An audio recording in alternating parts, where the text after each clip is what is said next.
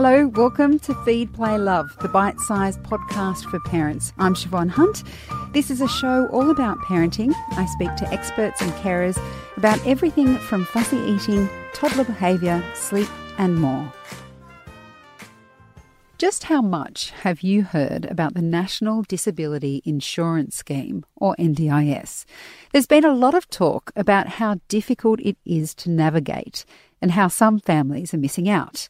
Today, however, we have a story about what happens when it works. Thanks to some updates to the NDIS, such as more initial funding for first plans, one family has found the support almost overwhelming. Kat Hurrell is a mum of two, a toddler and a 6-month-old. When her youngest Heath was born, it was discovered he had significant hearing loss. Hi, Kat, how are you?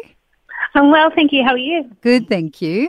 When was Heath's hearing loss first picked up? Well, we were very surprised and blessed at how quickly the process all started. Thanks to the Swish program initially in the hospital, when he was 2 days old, he was he did the it's the newborn screening test it was called, and he was discovered that there may have been an issue, so we did a repeat screen test a couple of days later. And when that came back inconclusive, he needed to go off for some diagnostic tests at John Hunter Hospital.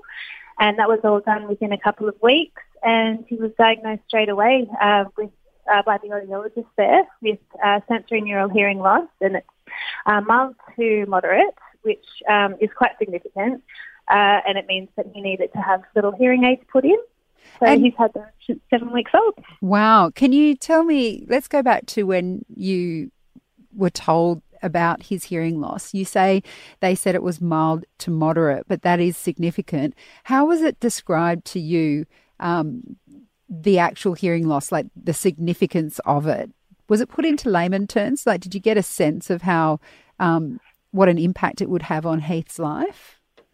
Well, basically, without this, with all the help and the support that we've had to have it being diagnosed so early, we've been given the opportunity now to get straight onto early intervention, which means that without that initial diagnosis this early, it could have gone, sometimes till 3 years old before it's discovered, and their speech and language is lagging behind, and parents often think, well, something might be wrong, and then they discover it then, and by that stage, it's irreparable damage to their speech and language. And you say, we had a little chat before, but you mentioned that the support you got, you almost got so much support, it was a little bit overwhelming. Did that allay your fears when you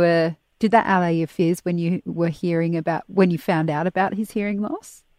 Well, it helped me so much because initially I was just unbelievably devastated, as you can imagine. My little boy, when they first say, mild to moderate, that sort of language, as you said, it just meant nothing to me at the time. I didn't understand how bad it was until they really explained, look, without his hearing aids, he's going to be massively impaired for the rest of his life. He needs these hearing aids. He needs it to develop speech and language.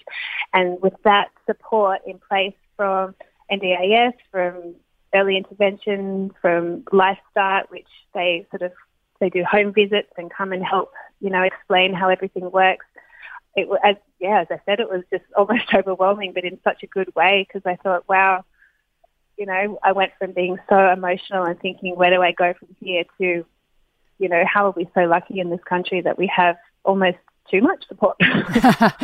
And so when you talk about the support they gave you, it was about explaining Heath's condition, but also about explaining how you could get further help. Is that how it worked? Absolutely. So they explained, we had social workers from the baby clinic at the hospital that their job was sort of, many home visits, and explained the severity of his loss and the next steps to take, basically, because there were so many questions that I had, and, it's hard to sort of know where to turn to have the answers. And she was amazing, and she put me onto all these other support networks, and they basically explained, every step to go from here. And it was a ridiculously easy progress I just felt very blessed that we were able to have so many support agencies. And without those people guiding you through from LifeSpace, do you think the confusing thing would have been what help you needed to find? You often hear about people who need support for their child, but there being so many different services out there, they're not sure which are the right ones. Absolutely.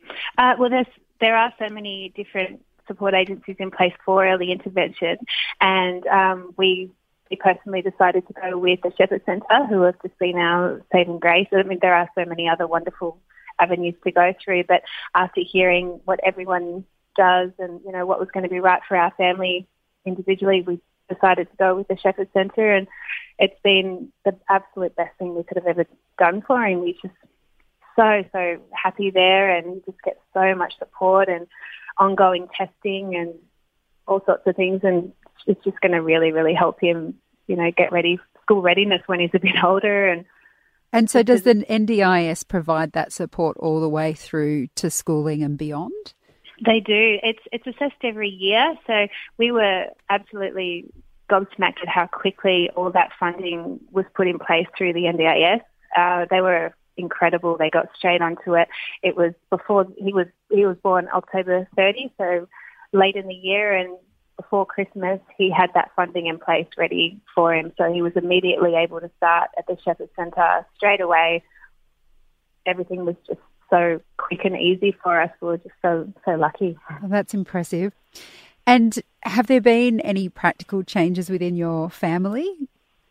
Well, not so much. I mean, because it was picked up so early, it was very, very quickly our normal. And as far as, you know, with my toddler and everything, you know, because it wasn't something that happened later, this was just her brother. This is how he is. He's got his hearing aids. This is how we help him. This is what he needs.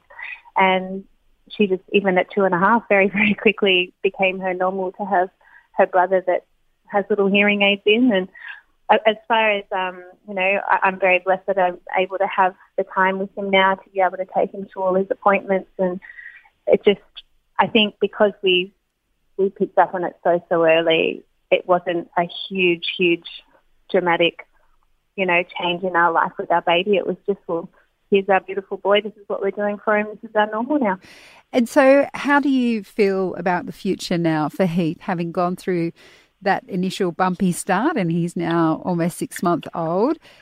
How do you feel about the future? Oh, so much better. I think being so lucky that we do have all these people guiding us through, and you know, there's lots of different other ones that we're going through. We're getting a support teacher from the Department of Education and lots of extra little bits and pieces that have just made it, you know, the future looks so bright for him now. We're just so grateful that he's going to have all this help every step of the way through his schooling as well. And I'm a teacher as well, so I think that was always a bit of a concern about how he was going to cope at school, and everything's just put in place for him now that the future's looking bright as anything for him. Yeah, well, it's a very good story. I'm really happy that you could tell it. Kat, thanks for speaking with us today. Absolutely.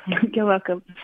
That's Kat Hurrell. Kat and her family have been accessing early intervention support at the Shepherd Centre, a charity helping deaf children learn to speak. You can find out more information about the centre in the notes of this episode. In the next episode of Feed, Play, Love, we'll be back with Helpline and our resident Mothercraft expert, Chris Minogue, answering all your parenting questions. So there's many different ways of doing it, but if I would just stick to the basics, listening, going in when it's an active cry, helping him to settle. The other thing that I think doesn't get across is that it takes between 5 minutes and 15 minutes to settle a baby.